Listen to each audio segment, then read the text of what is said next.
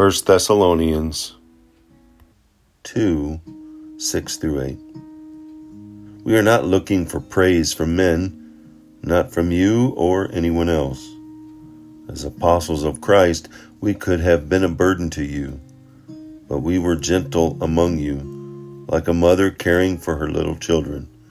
We loved you so much that we were delighted to share with you not only the gospel of God, but our lives as well, because you had become so dear to us. Paul is speaking to the believers in Thessalonica, and when he was with the Thessalonians, he didn't flatter them. He didn't seek their praise, and he didn't become a burden to them. He and Silas completely focused their efforts on sharing the gospel, God's message of salvation.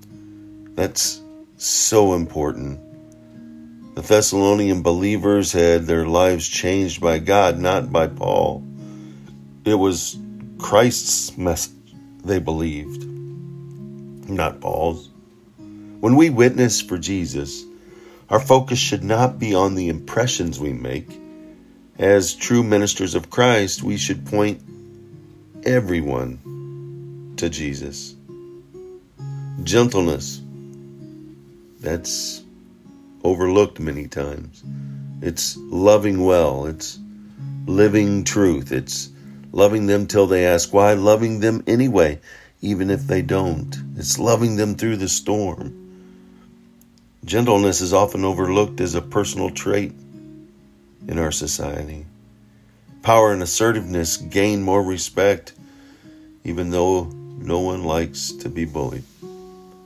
Gentleness is a love in action. It's being considerate. It's meeting the needs of others. It's serving. It's stooping and washing one another's feet. It's allowing time for the other person